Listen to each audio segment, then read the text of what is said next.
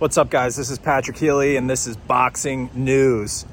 Makabu vows to knock out Canelo Alvarez. Sugar Ray Leonard at the WBC convention talked about the matchup, and he thinks that Makabu might surprise Canelo early, that Canelo may not be used to this level of power. It's a significant weight difference, 32 pounds, jumping up from 168 to cruiserweight. Rumors the WBC is going to move it to 190 because they've introduced the Bridgerweight division. So that's kind of an interesting development too. So maybe not as big a jump in weight as we originally thought, but still, Makabu, the much bigger man. We saw that in the face-offs.